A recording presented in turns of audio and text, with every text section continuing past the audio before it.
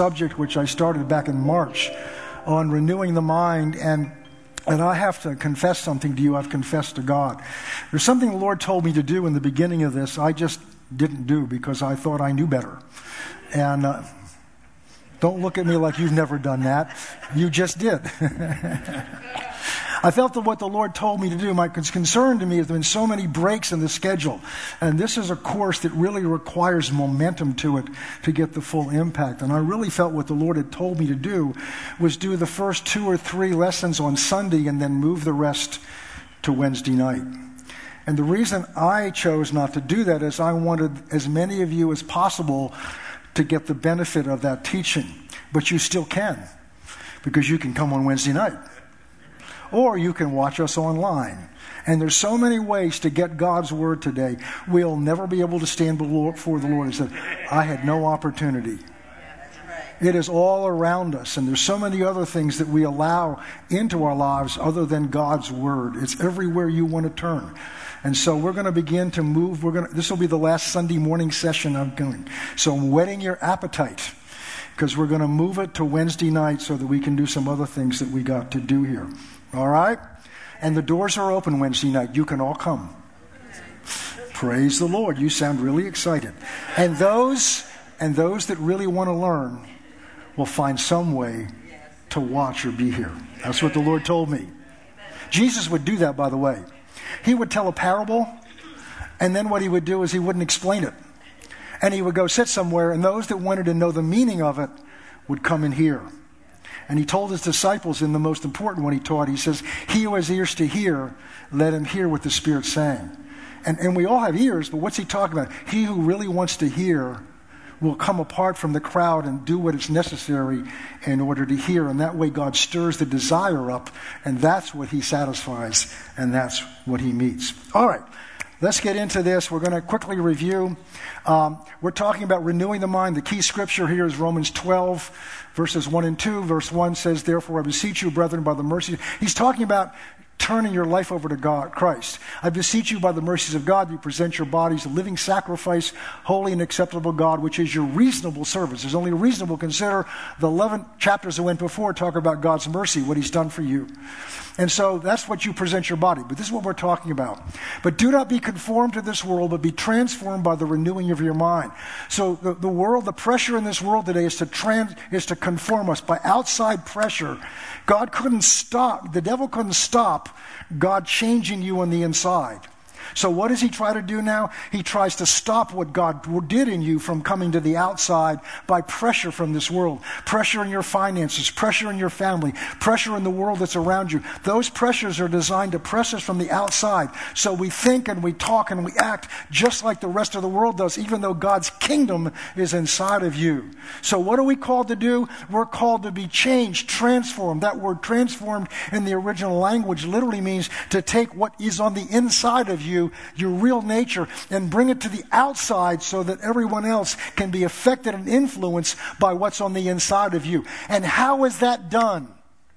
By the renewing of your mind, that you may prove what is the good, acceptable, and perfect will of God. I'm going to go quickly through some slides we've done before just to kind of bring us back. Transforming it means to take what's on the inside and go to the outside. Put slide 1 up. This slide shows you all these things on the left, and there's so many more, are just a list of, and these are in the notes if you want to download the notes. And we've gone over these before. This is what God has done, what God has put inside of you. That's the legal side. The vital side means what's showing up on the outside. And that's what this renewing the mind process is for. And that is done by the renewing of your mind. Put the next slide up. And here's an example. There are 2 realms of existence the Bible teaches. There's a spirit realm. That's the realm where God lives. That's the realm where the angels live, the demons live. That's the real realm. And your spirit man, the real part of you, the real you on the inside, the part that God changed on you, is a member of that spirit realm. And it's God in you. It's your real nature, and it's eternal. But that lives in your human body. Your body comes from the material realm, this physical realm, the realm that you can see with your senses, or hear with your senses, or taste with your senses. So God has put a spirit being inside your physical body. But here's the problem. Those two realms cannot naturally communicate with each other.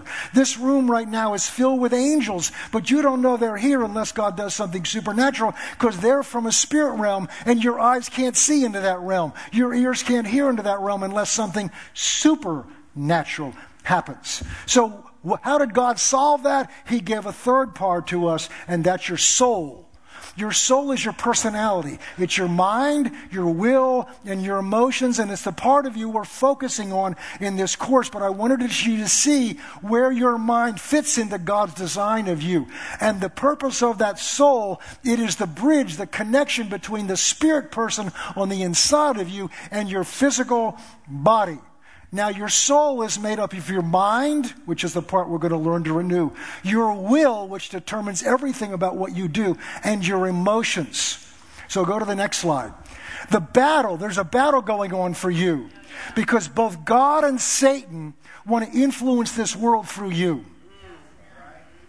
Both God, who lives in you if you're a Christian, and Satan want to influence this world through you. They cannot express themselves in this world apart from a human body.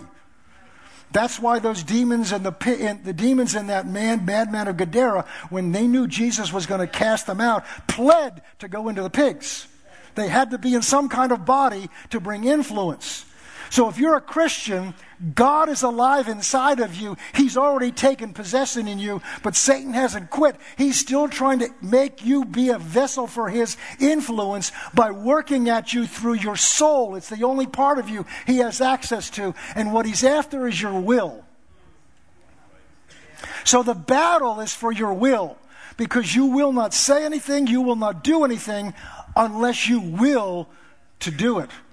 And God will not override your will, and Satan cannot override your will, but Satan will try to deceive you into exercising your will for his purposes. So the other two parts of you are your emotions and your mind. All right, that's kind of what we've covered up until now. We ended by talking about the battle is for your will. The battlefield, and I know there's some good books out there.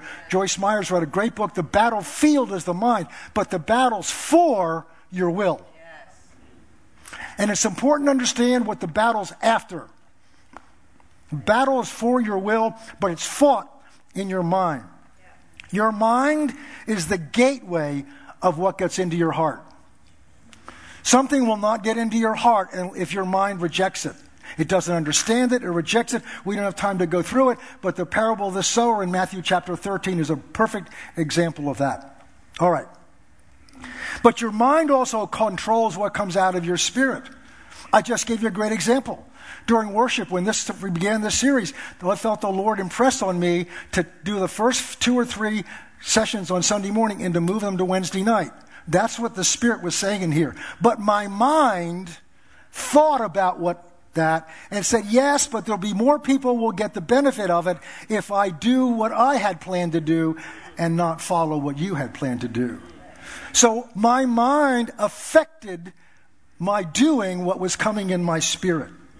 So we're going to begin today on talking about how does your mind work. See, to talk about renewing your mind without laying this foundation to show you what the role of your mind is, where your mind fits in you, then you won't know why this is so important.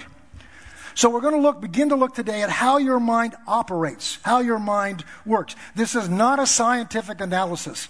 I've read books about there are tons of books out there about how your mind works, the physiology of it and the psychology of it. We're talking about what the Bible says. There may be right, but okay. So you got to listen carefully and quickly. Your mind works in patterns of thoughts. I'm going to say some things this morning that you may look at, that's not me. Yes, it is. You just don't understand it yet. Our minds work in patterns of thoughts. Some of those patterns are very logical and very rational. That's basically how my mind works.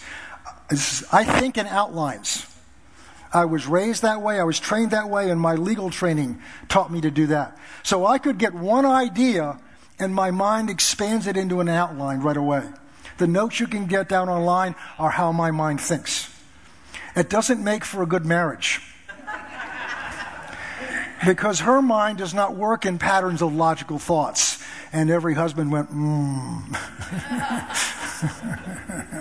But they're still patterns of thoughts, and that's my point.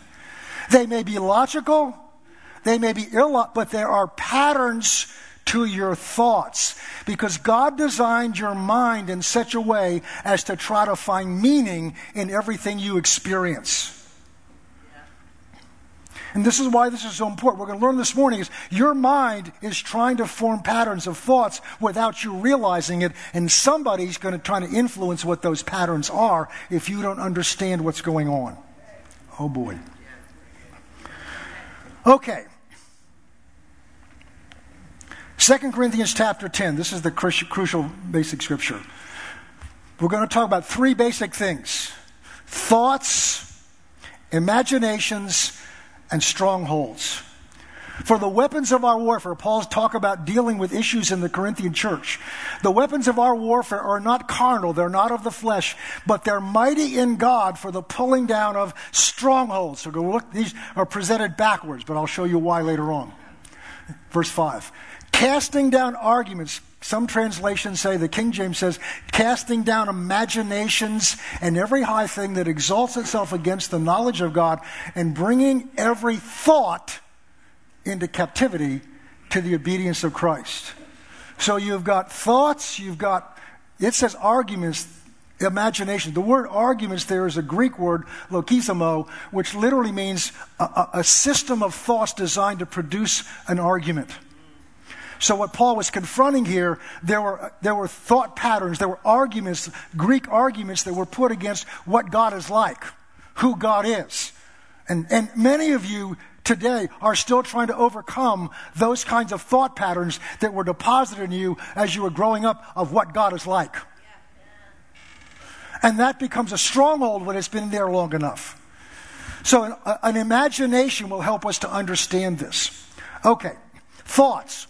This is so important to understand. The basic piece of information that your mind uses are thoughts. So often when renewing the mind is taught, they don't get at the basic unit. They just tell you to think differently, but it starts by understanding and recognizing everything in you begins with a thought. It's what Satan uses. Some of these thoughts are very clear, but many of them you're not even aware you had them. And you're receiving thoughts, you're processing thoughts all the time. Even when you think you're not, you're thinking about the fact that you're not thinking. Imaginations, and I'm going to go through these in more detail. Imaginations are pictures in your mind made up of a mosaic of thoughts over a period of time. And they form a mental image. You have a mental image of yourself. You have a mental image of people in your family. And this is really true in marriages, because what happens is after a period of time where you've been living together, been married together, you form an image of your spouse, and everything you do with that spouse, talking and listening, is filtered through that image. You expect them to act according to that image. So in marriage counseling, one of the things I would try to do is have them identify how they see their spouse, and then recognize, is that true? Is that what God sees? That's what turned our relationship around from my side, is when God began to show me He didn't see her the way I saw her. And everything I said to her and everything I did to her was out of the image that I had allowed Satan to form in me over years. Because I didn't catch the thoughts and understand what they were. These images are made up of little dots that determine the picture. Now, I used to use the example when I was teaching this of a newspaper picture. If you take a picture in a newspaper and you put a magnifying glass over it, what you'll see is the picture is made up of hundreds of little dots. And they're in different degrees of different shades of gray. The old picture tubes, the old TV tubes, were made up of a series of, it was a series of dots on that screen. And what would happen is when you turned the TV on, that ray would go back and forth faster than you could see, and it would illuminate those dots. But you don't see the dots, you just see the overall effect. Now with these electronic images, it's called pixels. So I looked at, what is a pixel? It's an electronic picture. It's a little image. But it's still the same principle. Every picture you see is made up of a series of some little element, dots. And those dots are put together, listen carefully, those dots are put together in patterns that when you stand back and look at it, form an image. Form an image. And these images affect us. The image that you have of yourself affects what you will try to do. I've used the example before of a pastor that's been here before. He told the story about he exercised. He was a weightlifter. And he went into the gym one day and really didn't pay attention. Was on the bar and he lifted it. And when he got off, he realized he'd lifted 50 pounds more than he'd ever lifted before. But he didn't think it was 50 pounds extra on there. He thought it was what he always put on there. So he comes in the next time, I can lift 50 pounds more. He put the extra 50 pounds on and he couldn't budge it. Same muscles, same strength, but he was thinking of himself differently. He was remembering, I'm somebody that can't lift that extra 50 pounds, even though his mind told him, I did it last week. So your image affects what you will do. Remember, this is all about your will. And strongholds, that's when an image becomes so established, it has become a reality to you. And it's real to you whether it really exists or not. You know you're there when one thought triggers a whole reaction. That's what most fights are. They just explode. They didn't explode over what was just said. There's an image there. There's a stronghold there. And these strongholds block whatever God wants to put in you and whatever God wants to bring out of you, because they've got to go through this image, this stronghold in your mind. This is why sometimes it seems we have no control. And why we don't know why we react. Why did I react that way?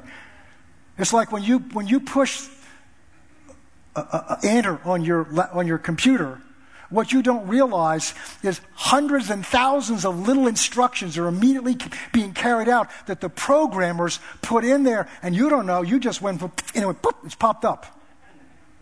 And when that happens with you, somebody says something, you read something, and fear grips you.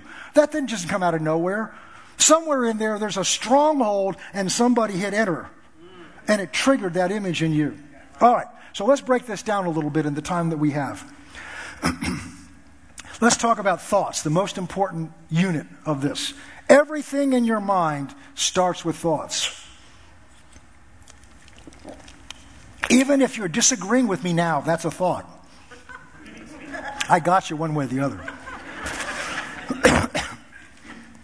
Listen carefully. This is so important. Your emotions do not come out of nowhere. That went over big. See, I'm taking your excuse away from you.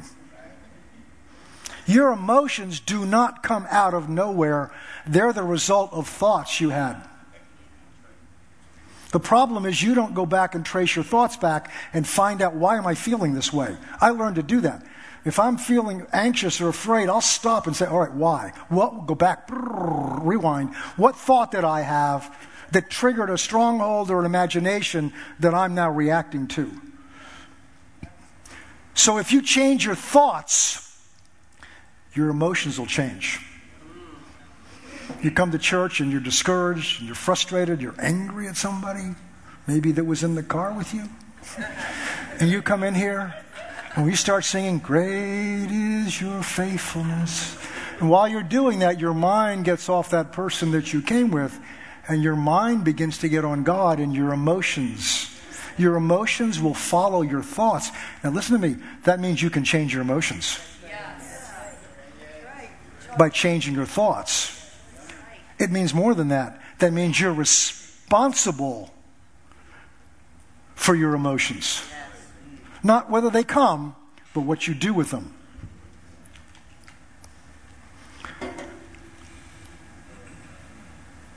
What you believe starts with thoughts. So in order to renew your mind, it's simply a matter of changing your thoughts. So many teachings on renewing the mind try to change our images, but they don't deal with the basic element of an image, which is the thoughts that made up that image. Okay. Where do your thoughts go? Oh, wait a minute. Listen, this is so important. It's not what you see or hear that affects you. It's the thought you have about what you see or hear. So something comes up on the news, or you got a message. I got a text last night that alarmed me about something. And I'm finding myself anxious. So I go back and, all right, why am I anxious about that? I trace my thoughts back. And I realize it wasn't the message. It was the thought pattern I had of what that message was going to mean to me. Somehow it threatened me. It's not what you see or hear or experience that affects you. It's the thoughts you have about what you experienced. Because your mind's going to try to interpret, what does that experience mean for me? And that's going to be done with a series. This will set you free. This puts you in a place of control, which is what God intended us to have all along. We're not just victims for whatever emotion is flowing around right now. We're not just victims for whatever the news is pumping out. We're not to be victims for those things, but we are, because we just let these thoughts flow into our minds and flow through our minds, and then we begin to speak them out and share them with other people, and not realizing you're forming images and strongholds that Satan wants to use to paralyze you. I had a good example one time. Some of you parents have experienced this, where you've got this young child, and they're great to watch a young child, because they're learning things that we already know, and some things we shouldn't know. So they don't know what certain things mean. And I remember when our kids fell down and they bumped their knee for the first time. And this is what taught me this. They fell and bumped their knee, and I would go, ah! And he looked up and looked at me first, because he's trying to find out what this means. But that's what your mind does. He doesn't know what. All he knows is he fell down, he's experiencing some pain. So if I rush in and go, oh my God, now I'm teaching him what that means. So the next time when he does it, he goes, ah!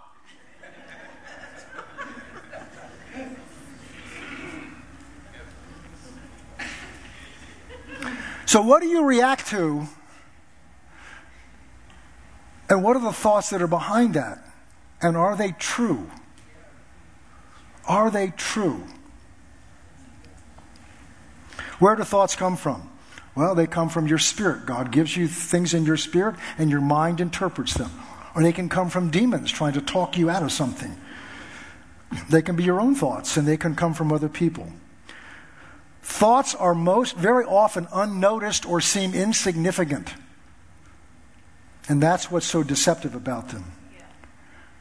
You've got to learn, this is part of what we'll do on Wednesday nights, learn how do you identify my thoughts. You can learn to identify. We just saw where Paul says, taking every, I can't do that, every thought captive in obedience to Christ. I can't do that. Then God who made you doesn't understand you. But see, that's wrong thinking. We'll learn how to do that. Here's one of the keys. A thought is not yours until or unless you receive it. Just because a thought comes to you does not mean it's yours. One of Satan's devices is he'll give you thoughts and then condemn you for having that thought when it came from him. Brother Hagin, who we studied under, but I found out this actually came from Martin Luther, who said, I can't stop birds from flying over my head, but I can stop them from nesting in my hair. Let me give an example, which is actually becoming a little out of date with Amazon and things like that. But we have delivery services out there still where a guy, your doorbell rings and you show up at the door and you open the door and there's somebody dressed in a brown uniform with 3 letters on it, UPS. And what do? You open the door, they hand you a package, and what do? You take the package and you sign for it, close the door, say thank you very much. He walks away and you walk in, and now you try to decide, what is it? It's too late. Whatever's in it is now yours. And we get so excited, oh, I got a package, where's it come from? Now, if you're expecting it, that's one thing. But you get a surprise package. Oh, wow, thank you. This is exciting. I'm going to get to open something new. You don't know what's inside of it. Right. What should you do? Well, first of all, a good idea to look at who sent it to you. Because that gives you some idea of whether you want what's in the package. But the point is, you had the right to, I asked, the church I had before, we had a UPS delivery. I asked him, I said, what happens if I don't accept the package? We take it back. It goes back to the sender. Now, once that package is yours, whatever's in there is hard. I had one of my brothers who's passed away years ago, did a science experiment. And part of what he had to do was he had to do something with frogs. So we ordered from a mail house these frog. He thought he was ordering a frog. And what they were some kind of Louisiana bullfrog. And because they were not coming overnight, they put like 5 or 6 of them in there. I already left home at the time, so I'm relating a story. And so what he does, he gets the package. Oh, this is the frog. He opens the package, and you've got 4 or 5 bullfrogs that have been in this package for I don't know how long, and the door is open to come out. They're coming out. And they were all over the place, bouncing all over the place. And now he's trying to get those bullfrogs and get them back in the package and get them under control. And that's what happens when you let some thoughts in your mind. You and I have a responsibility for what thoughts we let in our minds. Stay there. You can't control that it comes, but you have complete control and responsibility of whether you allow that thought to stay there. Because what do? We don't accept the thought in. We mull it over and over and over. We're going to get to a point on Wednesday nights when we learn how to meditate, but you're already an expert on meditation. If you can worry, that's just meditation. It is. We're going to learn to convert that into something positive. So this is thoughts. Images. It's made up of a series of thoughts over time that paint a picture. It's like dots in a picture. There was a style of painting back in the 20th century called Impressionists. And what it was done was a lot of them came out of France, where they had decided the way they understood this principle. So they would take paint and they would make little dots. And if you stood up close enough to these painting, all you saw was a bunch of smudges. But when you stepped back, it projected an image that made an impression on you, which is where the name came from. But it was made of a series of dots, and it left an impression. That was the artist's purpose of it.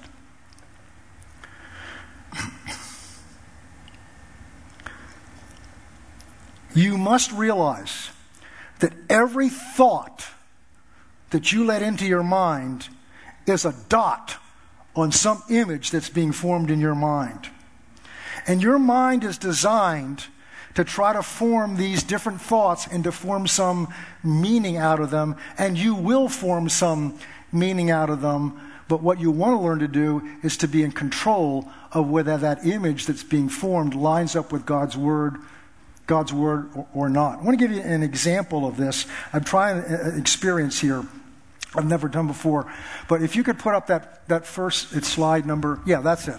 So it's a little bit, the resolution is not good because I did this myself. Now, when our kids were growing up, they had a thing you could get books on called Connect the Dots. And this is an image I pulled offline of a connect the dot image. Does anybody know what that is? I suspect it's a cat, but it's not a cat yet. It's a series of dots. And the artist has helped us with filling in some of the lines to make a suggestion, because most of us can't count as high as 15. So the idea was this, is you'd start at number 1, which is down there at the bottom, and you'd find number 2. And you'd go to number 2, and then you look to number 3. This is not high math. And number 3, you do have to be able to count to 15. Then you go to 4, then 5. Oh, there's 5. Then 6. And if you follow that, if you connect these dots together in the right order, you have, put the next image up. You have a cat. That's what those, listen carefully, that's what those dots were intended to project if you connected those dots together correctly. But remember, we have God trying to form images in you, and we have Satan trying to form images in you. And in order to have God's image formed in you, of him, of the world, of what's going on, you have to have help and instructions of what order do I connect these dots in order to produce this image. So if you don't know all about this and you just kind of connect them together any way you want, let's put up the next one. This is what you get.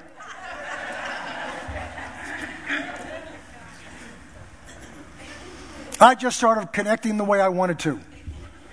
And that does not reflect the image that the author of that picture intended. Now, this is funny, this is humorous, but it's critical.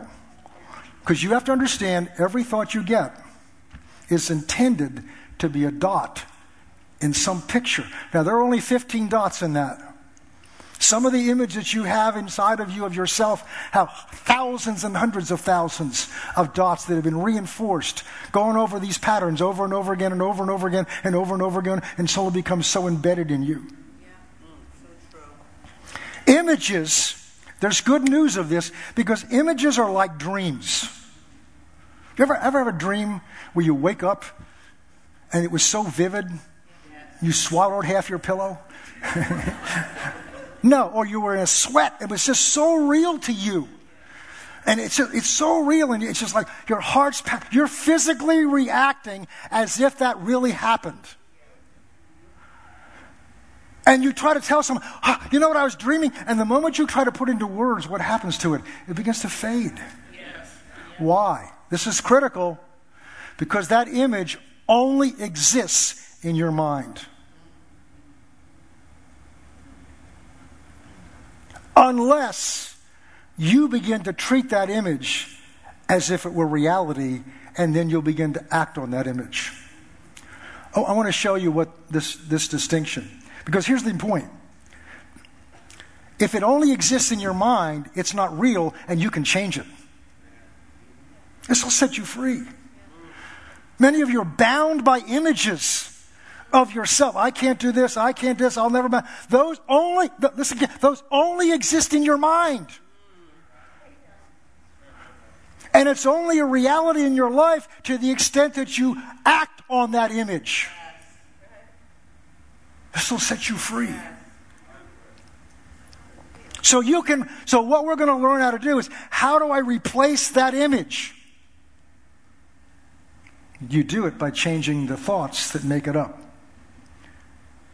Now, an image can be of something that actually exists, or it can be something that's not a truth in itself. Show up the next slide. This is our new grandson, Luca.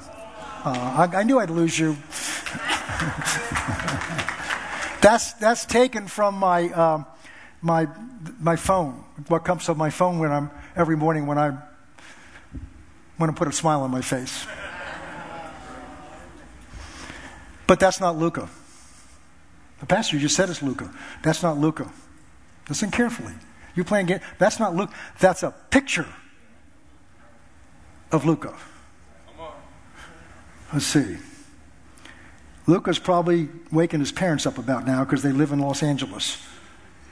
Luca's in Los Angeles. That's what's real. This is an image. This is an image that was taken by my daughter-in-law and was texted to us, and then I put it on my phone, and then on Friday I transferred it to the Mac, the computer back there, and it's displaying there. But that was taken 3 months ago, or 2 months ago. So listen to me. The images in your mind are not the reality. They're just pictures. It's so critical to understand this. Because if it only exists in my mind, I can change it. I got to move on. Even though this image is not real, you can take it down. I don't want to lose people's attention here. Even though this image is not real, it can control or influence you as if it were real. I pick that phone up and look at, and I get a smile comes to my face. And he's in Los Angeles. It will control you even though it's not real. Good example is Peter walking on the water. He saw Jesus walk on the water, said, "Can I do that?" Jesus said, "Come," and he walked on. He did what you can't do. He walked on water until he looked at the wind and the waves and realized, wait a minute, I can't do this. And he sank. But until he was looking at Jesus and allowed Jesus to tell him what he could do, oh, listen. He looked at Jesus' image of him.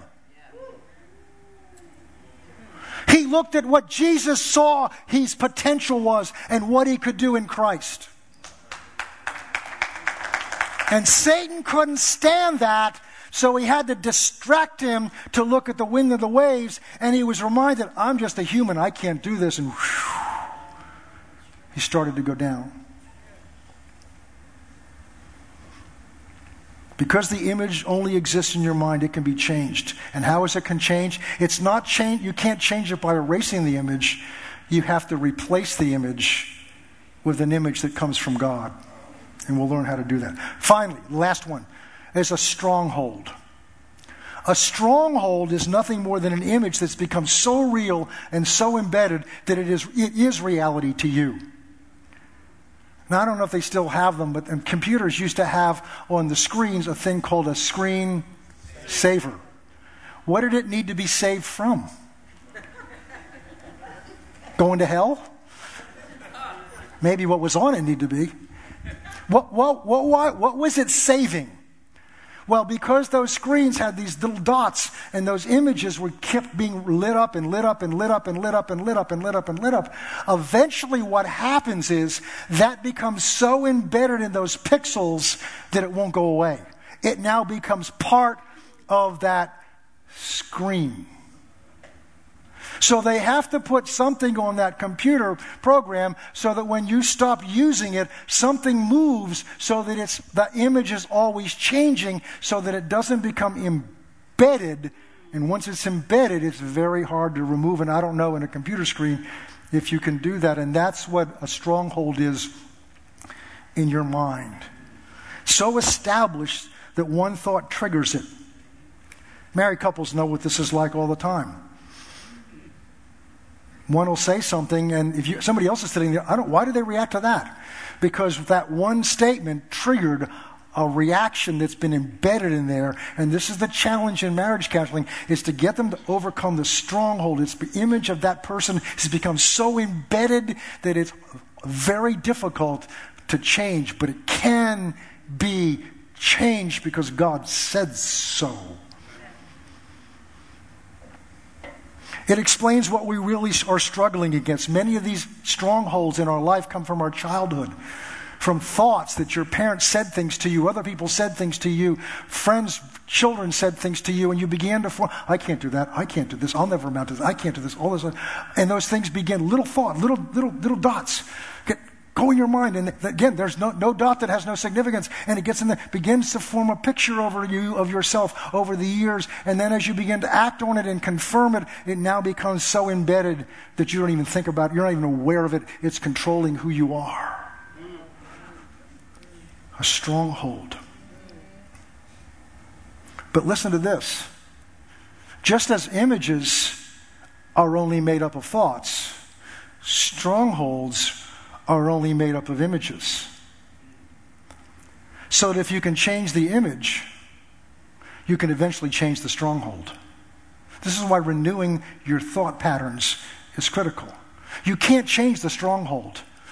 Because some of you have tried so hard, but what you're doing is you're trying to attack the stronghold. And one of the principles we're going to learn as we go into this on Wednesday night is the more you think about something, the bigger it gets to you. So the more you try to change that stronghold, all you're doing is you're embedding it even more. So what do you have to do? You have to replace the stronghold with a godly stronghold. How do you do that? By intentionally creating a new image of who you are in Christ. A new image of who God is and what God is like. And how do you create the new image? By changing the thoughts that you allow into your mind and intentionally put in thoughts. This is why it's so important to understand this process. The thoughts eventually make up an image. The image, if it's round long enough, eventually makes a stronghold, and that stronghold now controls you. And God wants a stronghold in your life of how much He loves you, of what He's done for you. He wants a stronghold in your life of who you are in Christ that is so embedded in you. No matter what happens in your world around you, no matter what happens in our world around, it does not shake who you are, because it's such a stronghold in you that I live in Christ and Christ lives in me. And I am persuaded that neither death, nor life, nor principalities, nor powers, nor things present, nor things to come, nor height, nor depth, will ever separate me from the love of God that's been given in Christ Jesus. Paul wrote that because he had a stronghold. But he also wrote, he remembered the things he had done. But he had erased not the memory of them, he had replaced the stronghold that I'm the one that sent Christians to their death. I'm the one that tried to wipe out the Church of Christ. I'm the one that did. But he had to replace that image with who he is in Christ. This is what keeps that legal side from showing up on the vital side, from what God has already done. We've talked about this so many times. Everything that's in this word about what God has done for you is in you right now. It's in you. It's not in heaven. It's in you. The kingdom of God is in you if you're a Christian. And yet the church, we're intimidated by what's going on in the world. And I'm talking to me as much as you. Why? Because the image we have of ourselves, the image we have of one another, the image we have of the church, the image we have of who God is, that all those images form strongholds that say, I can't, we won't, I won't do this, I can't do that. Who are we? Condemnation, discouragement, all those things are weapons to get us to act on these strongholds. And God's telling us, take every thought captive to obedience of Christ. Because that you do that, what will happen is you'll begin to renew, put a different image of you, of who you are in that Christ. We did a message 2 weeks ago on a Wednesday night called Putting Christ On. And it was all about this process of how do I the Bible says put Christ on. How do I do that? Well, we found out as we studied that together how to do that. We got to bring this to an end. This is what Jesus has done for becoming real in us. This is what the word transformed means. Ephesians 1:18. They don't put it up there. Paul's prayer for the church. This is his prayer for us today.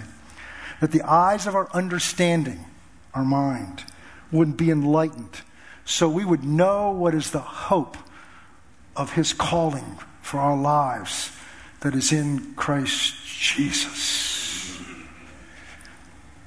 Do not be conformed to this world, but be transformed by the renewing of your mind. And we'll pick up with this on Wednesday night.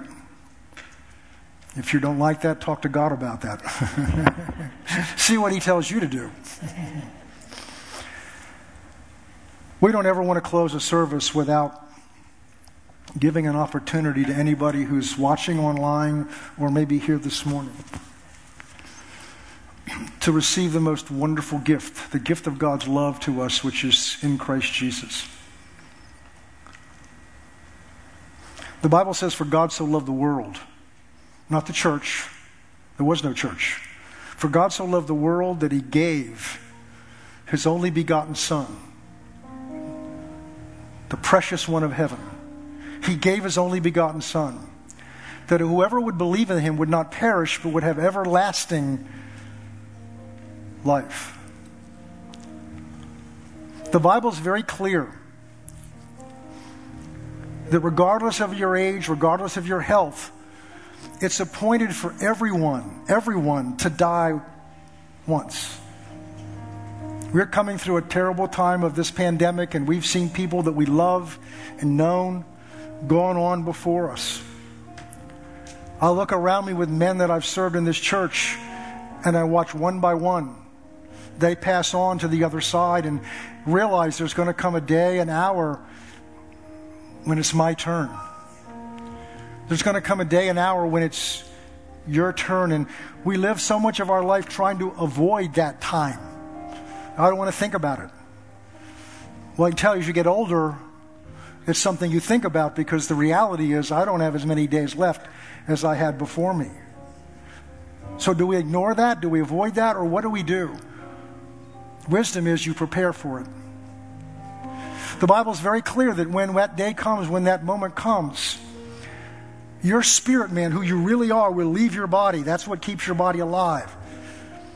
And it's going to go to one of two possible destinations that the Bible declares. One, which is God's will and God's plan, is that angels will escort your spirit into heaven for a wonderful reception.